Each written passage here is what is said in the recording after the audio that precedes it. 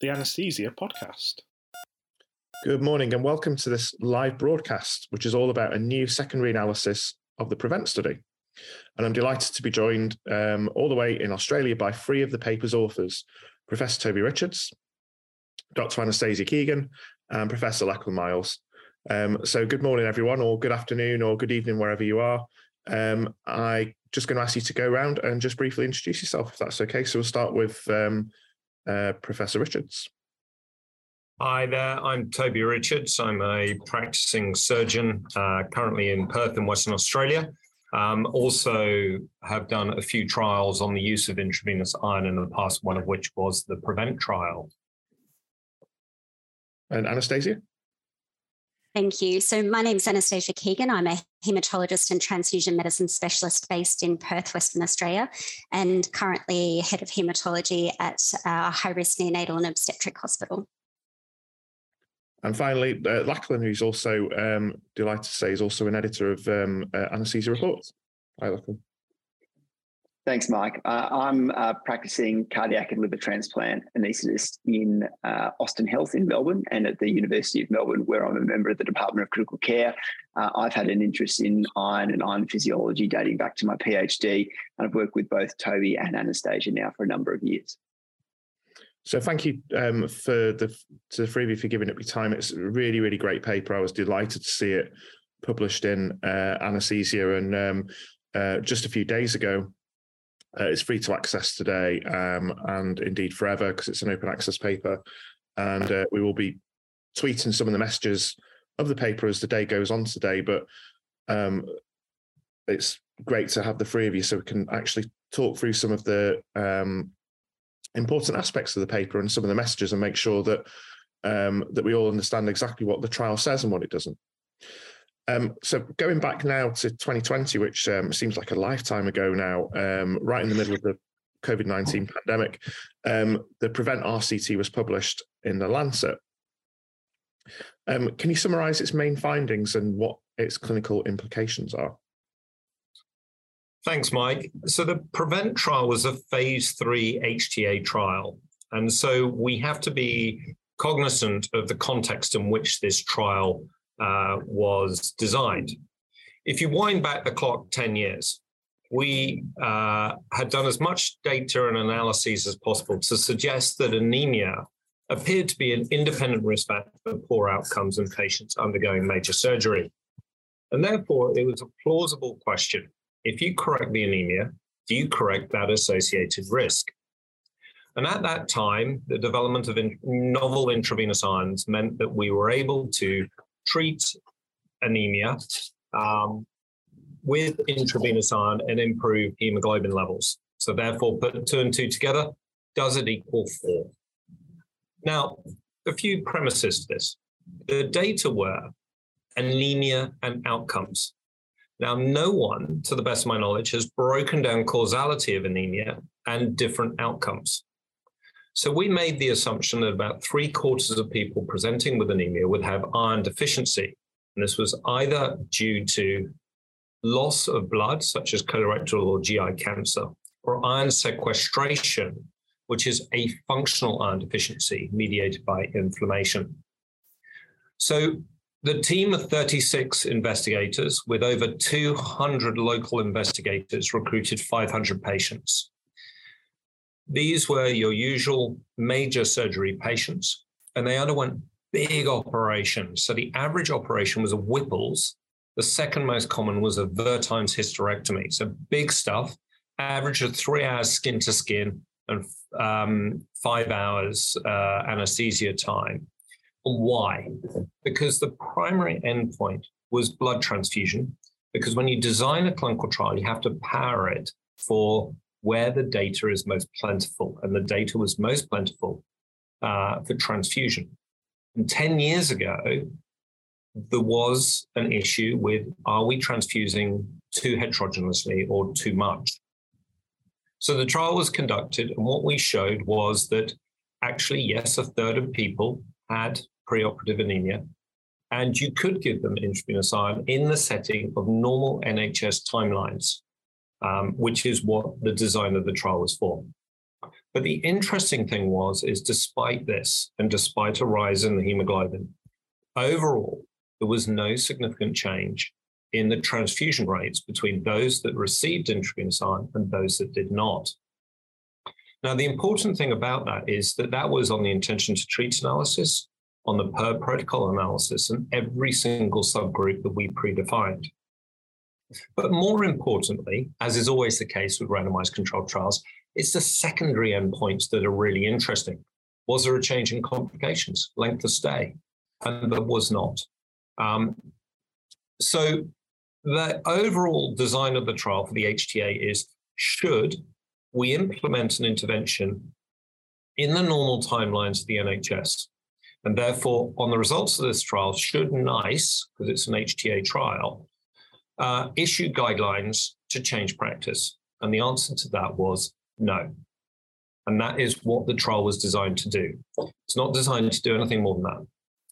Now, this reanalysis was to look at the different causalities of anemia at randomization. And to do this, we looked at those with absolute iron deficiency as a ferritin less than 30, or functional iron deficiency, which we can talk about a little bit more, but perhaps is designed as a ferritin less than 100 or TSATs less than 20%, and then the others. And we planned PREVENTT trial to have at least 75% iron deficiency. We had 82%, so in keeping with what we planned. And that's an adequate power within the numbers to address the primary endpoints assessed. The long and short of it is the reanalysis of the trial results don't change the overall message of the main trial. But of course, there are many things we can discuss. Yeah, it's a really impressive paper. And were there any issues with the timing of its publication? Obviously, it's been years and years and years in the making, and then obviously the paper then comes out, just as COVID is starting to cause problems. Yeah, so look, I mean, I'm quite proud of that, actually, because if you read any of the journals at that time, it goes COVID, COVID, COVID, prevent, COVID, COVID, COVID. So, woohoo. The flip side is we've never really had the opportunity to stand on stage and talk to people about it. So you're looking at 10 years of hard work, 500 odd patients, 300 researchers, and I could talk to you for nonstop for about 27 hours about PREVENTT, and we had 2,000 to 3,000 words. So it's like an OXO cube, and there's so much more we could say. But there we are. Data are data. Nothing I can do to change the data. Anything to add, Anastasia or Lachlan? Okay. Oh, right. Okay. So, look, I think the nature of this study is tremendously additive to the work that was done in the original PREVENTT trial. I think I was chatting to Toby early today about the response to the PREVENTT trial, and it really did seem to me as an observer to split the profession down the middle. You either agreed with PREVENTT and therefore believe that all preoperative intravenous iron should be stopped, which of course is not the message of this trial. Or you felt that the authors were heretics and should be burned at the stake, which of course is definitely not true. What I think PREVENTT ID or the PREVENTT iron deficiency analysis has shown is that our approach to intravenous iron needs to be more nuanced and it needs to change. So before PREVENTT, what were we doing? Well, we were kind of randomly spraying intravenous iron around like it was coming out of a fire hose to any anemic patient that was coming up for major surgery, often as little as 1 to 2 weeks prior to surgery, which Anastasia, as a jobbing hematologist, will probably tell you is not really enough time to guarantee an adequate hematinic response. So what does PREVENTT ID show? Well, it shows that there might be one small group that benefits from this approach, which is patients who have a ferritin less than 30. But those patients who meet consensus definitions of iron deficiency that aren't a ferritin less than 30, they don't appear to yield the hemoglobin incrementation benefit. So what does this mean for the definition of perioperative iron deficiency? And I really want to hear Anastasia's view on this as somebody who looks at iron studies every day, is what is it we know it's a ferritin of less than 30, but after PREVENTT ID, can we say that anything else that we would have normally called a combination of transferrin saturation and ferritin as being iron deficiency? Do we even know what iron deficiency is anymore in the perioperative context beyond ferritin less than 30? So that one's for you, Anastasia. No problem, Sophie. Thank you. I almost couldn't have scripted you to come in with that segue any better if I had tried. But what I wanted to say was I recognise that the PREVENTT study did truly split the patient blood management community in half. And as a haematologist, I was one of those people who wrote back on behalf of the Australian and New Zealand Society of Blood Transfusion to say, well, yes, you gave iron to everyone, but iron deficiency isn't the only cause of anemia that we see in the preoperative setting. And so that's part of the reason that Toby brought me along to slightly thumb my nose at my comment that we wrote back in the Lancet review, because it really did bear out that because I think the reason I made that comment in the Lancet in the editorial commentary was that in Australia, we do try to advocate to do iron studies and treat iron deficiency appropriately, rather than just having the ubiquitous use of IV iron for those patients who are anemic. So I'm glad Lockie segued it that way. But it does come back to that really big elephant in the room is, what is iron deficiency? I think the definition of absolute iron deficiency seems plain and reasonable. However, if you do an audit of all the different laboratories that offer iron studies around the world, the lower limit of normal is wide and variable. And that's partly because we have different reference ranges based on your age. So children's are different from adults and it's different from neonates. However, the impact of when our bodies say we need extra iron, that's a different question. And I think that's something that's only just starting to be explored now with some really beautiful translational research. So I think very easy, ferritin less than 30 should be iron deficiency and it should be investigated and treated. I think normal iron studies, as we have articulated in this study, shows no benefit from giving IV iron, but there's about 50% of those patients that go to surgery that are anemic that have what we used to classically call functional iron deficiency. But there's a big gap in our understanding because you can't really treat something you don't understand properly. And I think that's really what this paper is highlighting. And when you look to the design of the PREVENTT study, this was taken into consideration because, just putting my academic hat on, to address this, one way would be to go to the Cochrane review that we did on the use of iron therapy to treat anemia. And if you break down the 77 randomized controlled trials in non-renal failure patients and those who are not pregnant, a third of all the people in those trials, a third of the trials, the inclusion criteria was anemia.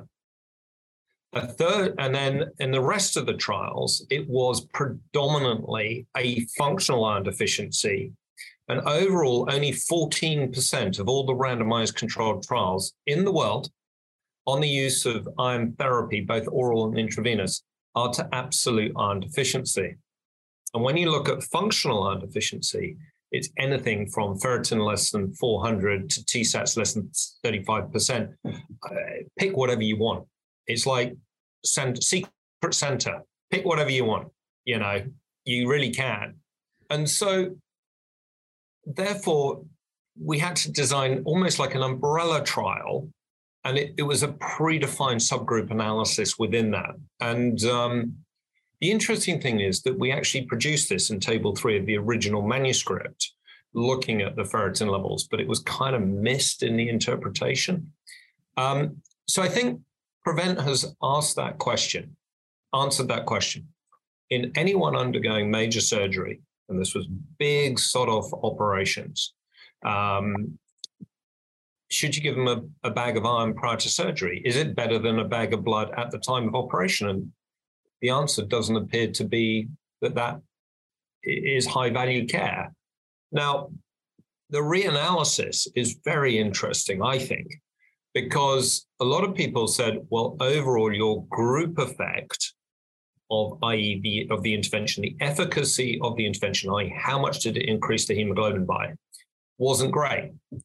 I think, I can't remember, but it was about 5 or 6 grams per liter in PREVENTT as a group effect. Now, within the realms of the other trials, But if you've got absolute iron deficiency, it was really quite a lot more here. So it was, I would say, a meaningful difference of over 10 grams per litre. And that's meaningful. The rest, there wasn't a response. And we can talk about the response after surgery, which I think is an area for further intervention. But my other argument is, shouldn't we be treating everyone in the hospital with a ferritin less than 30 who's anemic? So is this really the remit pre-assessment clinic, or should all hospitals, Anastasia, have an intravenous iron service for the treatment of hospital-acquired anemia? If I may be inflammatory, I think every single doctor should be responsible for the recognition and the appropriate management of iron deficiency. As clinicians, I think if you see someone who's anemic, I get it, I'm a hematologist, but if I get someone who's anemic, then I look at their MCV, and if it's low, then I would do some iron studies. Or if there was signs or a clinical report of bleeding, then I think it's reasonable to do iron studies. So I was thinking about what would be a meaningful analogy to a anaesthetist. And I was thinking before we came live, both Lockie and Mick and Toby were joking about, the patient having a low blood pressure. And I was thinking if the blood pressure is low, you'll do something to increase that blood pressure. And yes, you could use a blood transfusion, but is that the best way we could increase the blood pressure? And I think the answer is probably no in the perioperative, in the post-operative setting as well. But I do think that it should be part of our standard of care for every single patient who is anemic. You consider the underlying cause and you treat the underlying cause, possibly a little bit a bit too pragmatic and a bit too old-fashioned and not very sexy. So I guess I'm saying I don't think it should sit in a service. I think everyone should be accountable for it, not just the pre-anaesthetic clinics. So just going back to some of the clinical findings from the reanalysis, can you speculate as to why some of the clinical outcomes such as blood transfusion, death, amount of blood received, post-operative complications, lymphostay, etc., that there wasn't an association found there between those who did and didn't have their hemoglobin levels increased? Well, we didn't look at response, i.e. change in hemoglobin. So when you do the analysis, you can look at the group effect, i.e. those within iron deficiency anemia who got treated and not, but we didn't actually break it down by responders versus non-responders. You have to be slightly careful when you take a trial like PREVENTT, which compares two groups in 500 patients, and you start splitting it up and salami slicing. One of the issues of post-hoc analyses is you can get issues of multiplicity. And the really interesting thing we saw in this trial was that those people with iron deficiency and anemia who received intravenous iron had a longer length of stay in hospital. Now, that is a post-hoc analysis, and that could purely be an issue with the statistics.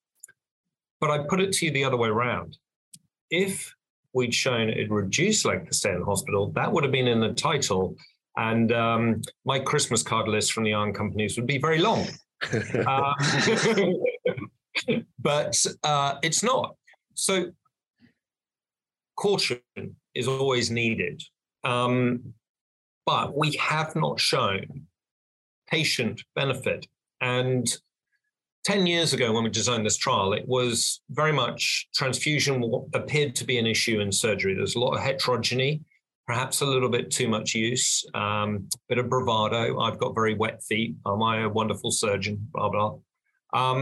But now, with patient blood management, we've reduced variation in transfusion practices. Surgery perhaps is quite a good success story for patient blood management. And what's the biggest single use benefit in patient blood management in surgery? Use of tranexamic acid. It's dirt cheap, really simple. Why aren't we just doing it at every single operation? Lockie, from your side, you're working in cardiac and liver surgery. Are you transfusing as much as you were 10 years ago? Well, I think from a liver transplant point of view, I think that's a difficult example to bring up, because that particular surgical procedure is often bedeviled by close encounters with the IVC. And that in turn, in a critical bleeding massive transfusion situation, that can lead to obviously increased use of blood products. But if we look at elective procedures, if we look at hemihepatectomies or elective cardiac surgery, I think we've had an enormous benefit from a cardiac point of view from the TRIX series of trials, where we've shown, now what are we up to now, TRIX 4?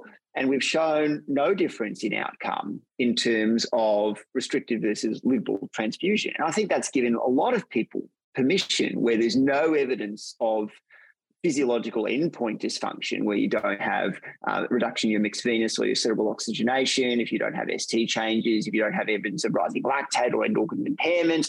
It's given people permission to allow that hemoglobin target to drift down. And we're not seeing surgeons or anaesthetists anymore demanding that their patient be transfused up to 100. So I think that's one of the enormous success stories.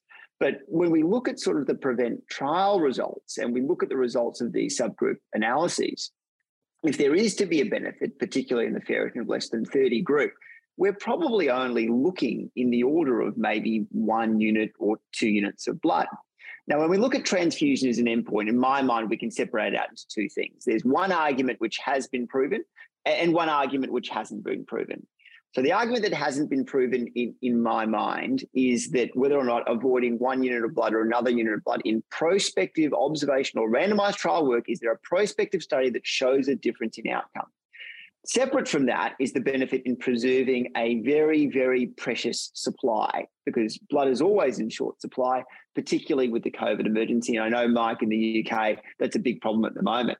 But I'd like to redirect this question a little bit to Anastasia. Anastasia, from an outcomes point of view, does 1 unit really matter? If we say, if I transfuse this patient, a certain number of patients, a single unit of blood, is there going to be a detectable harm signal there? Or is this something that simply exists within retrospective observational studies and could well be confounded?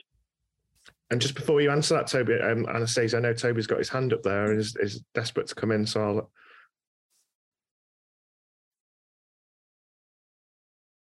Once Anastasia's answered, there's a couple of very interesting findings in this analysis that are slightly different, which I'll come back to.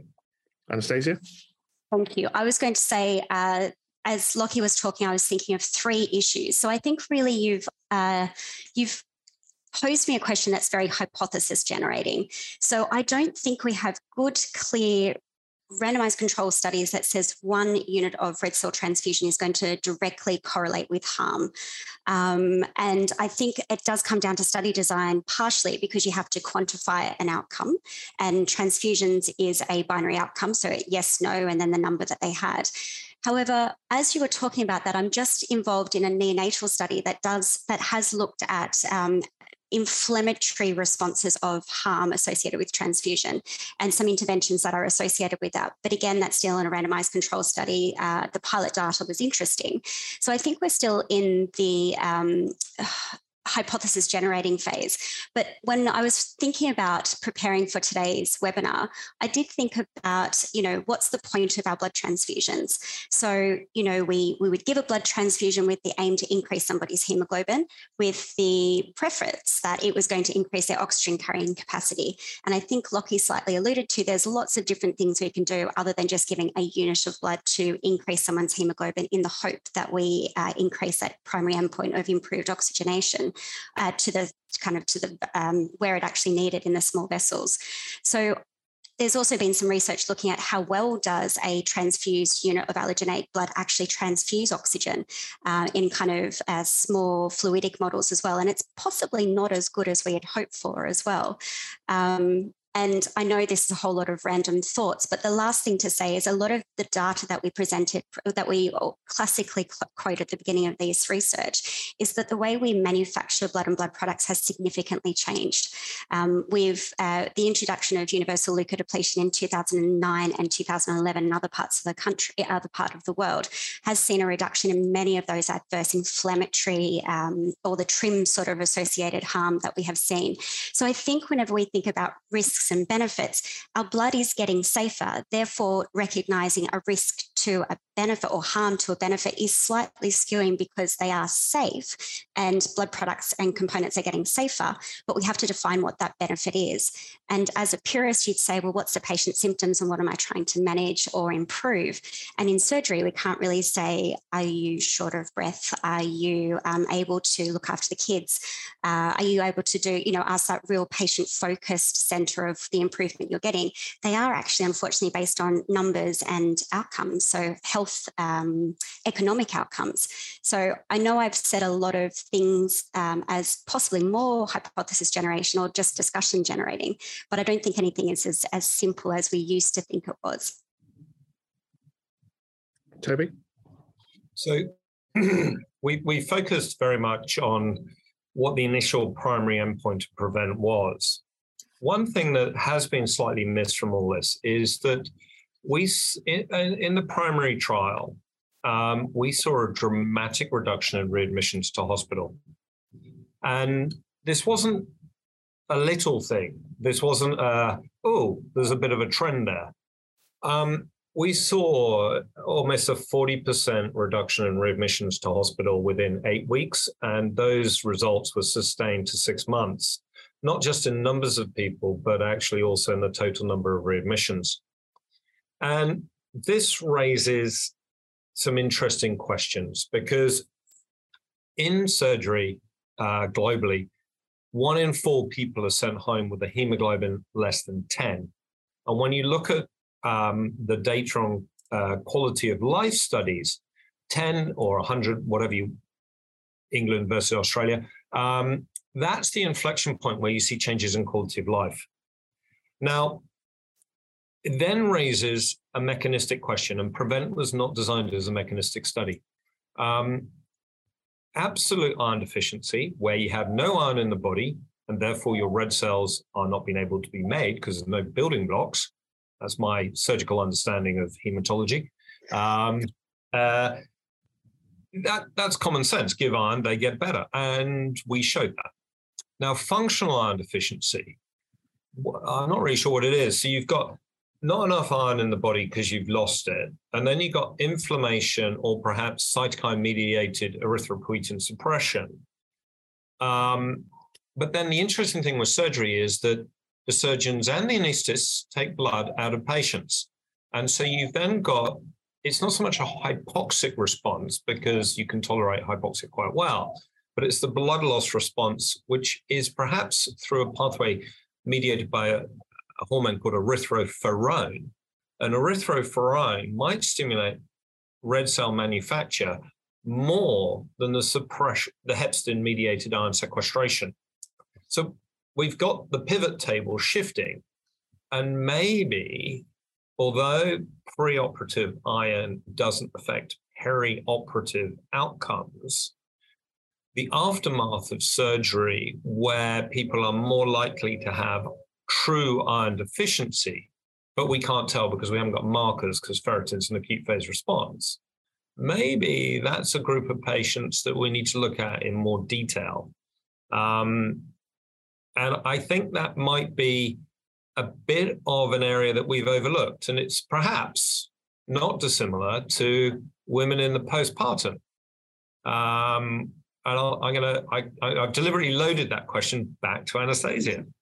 I know, and I want to give Lockie a chance to chat because I'm sure he's got something, but I was going to say we definitely see if we transfuse a neonate, a premature neonate that doesn't have a robust hemopoietic system, if we give them blood transfusions, they do definitely have erythropoiesis suppression above and beyond what you'd normally have on discharge. And so I understand this is not something that you can directly translate into an adult, kind of an adult model, but we definitely do see a delayed response in normal hemopoiesis if we have recurrently transfused neonates. And I think the same thing for the obstetric patients. Those women have an amazingly normal capacity to regenerate their red blood cells because they're not sick. There's not inflammation. They actually have a very robust response if given the correct building blocks. We don't seem to have as much inflammation effect in our obstetric population that you would have in your perioperative setting. And back to you, Lockie. Yeah, Lachlan.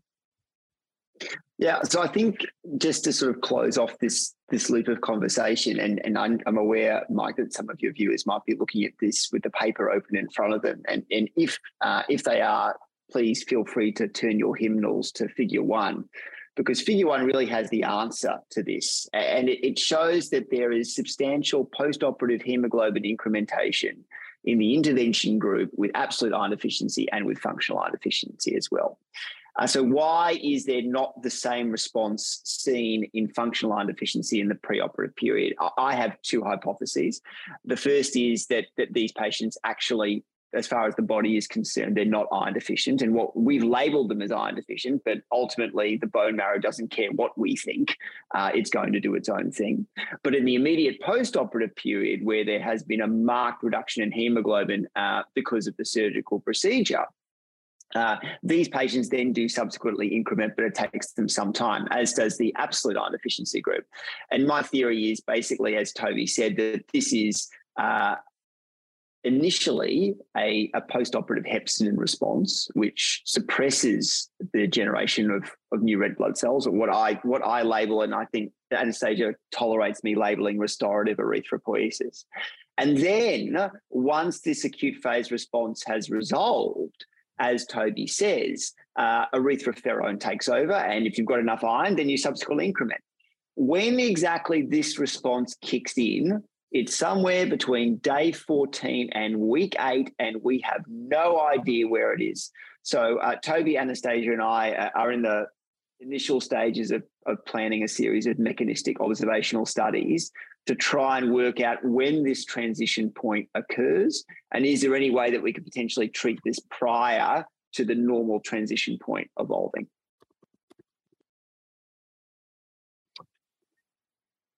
I think there's one other important message, Mike, in this, in that at the time that the PREVENTT trial was being run, there were some concerns about the use of intravenous iron. After all, why does the body sequester iron in response to stress? That's an innate response,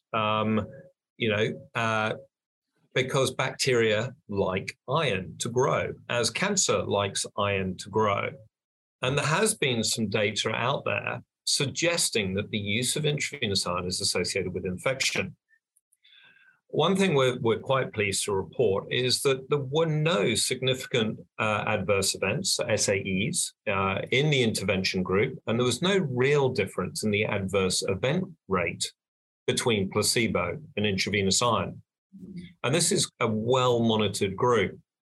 The other interesting thing, and to come out soon, is there may be a reduction in infections in the post-operative period with the use of intravenous iron. And I hypothesize that's due to increased mitochondrial function and wound healing, etc. But one other important and rather quite topical thing is that we didn't see any issues with hypophosphatemia that has been reported in some of the products of intravenous iron. Again, these are case series or cohort studies, but in this setting of a randomized controlled trial where the product was given 2 weeks, on average 2 weeks prior to surgery, those are the peak incidence, we know there's no difference between the two arms of the trial. So there's been no harm seen with this intervention. And I think that's a salient point as well that shouldn't be missed. So we're not causing harm from this intervention. So that's absolutely fascinating discussion about this and the primary trial and also this reanalysis. But I'm absolutely 100% sure that that the group will be working on something in the coming years and probably already are. So what are the important questions that you as trialists and also other trialists must now focus on in this area? Take it away, Toby. So I think one, we have further analyses where, for instance, we've got all the EPO levels and the Hepsin levels in the people at randomization and pre-op. So we have the opportunity to address, is one of the reasons why we didn't get the results we wanted to do because we didn't give EPO? Well, that's really easy. We'll have a look at the EPO levels. And if people are people deficient in EPO, and did that affect our results? Spoiler, we hope to bring that to you shortly. There's one very important thing. Second, inflammation is cleverer than us. Well, definitely cleverer than me. I don't fully understand it. And I think we need to go back to basic mechanisms to understand how does inflammation change in the perioperative period, and at what point is it a problem and what point is it not a problem?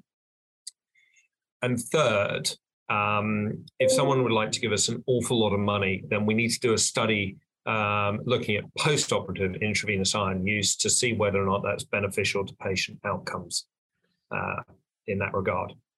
And Lockie and Anastasia, I'm going to hand over to you, but those are the three areas that we're looking at the moment. Sounds like you guys are going to be busy.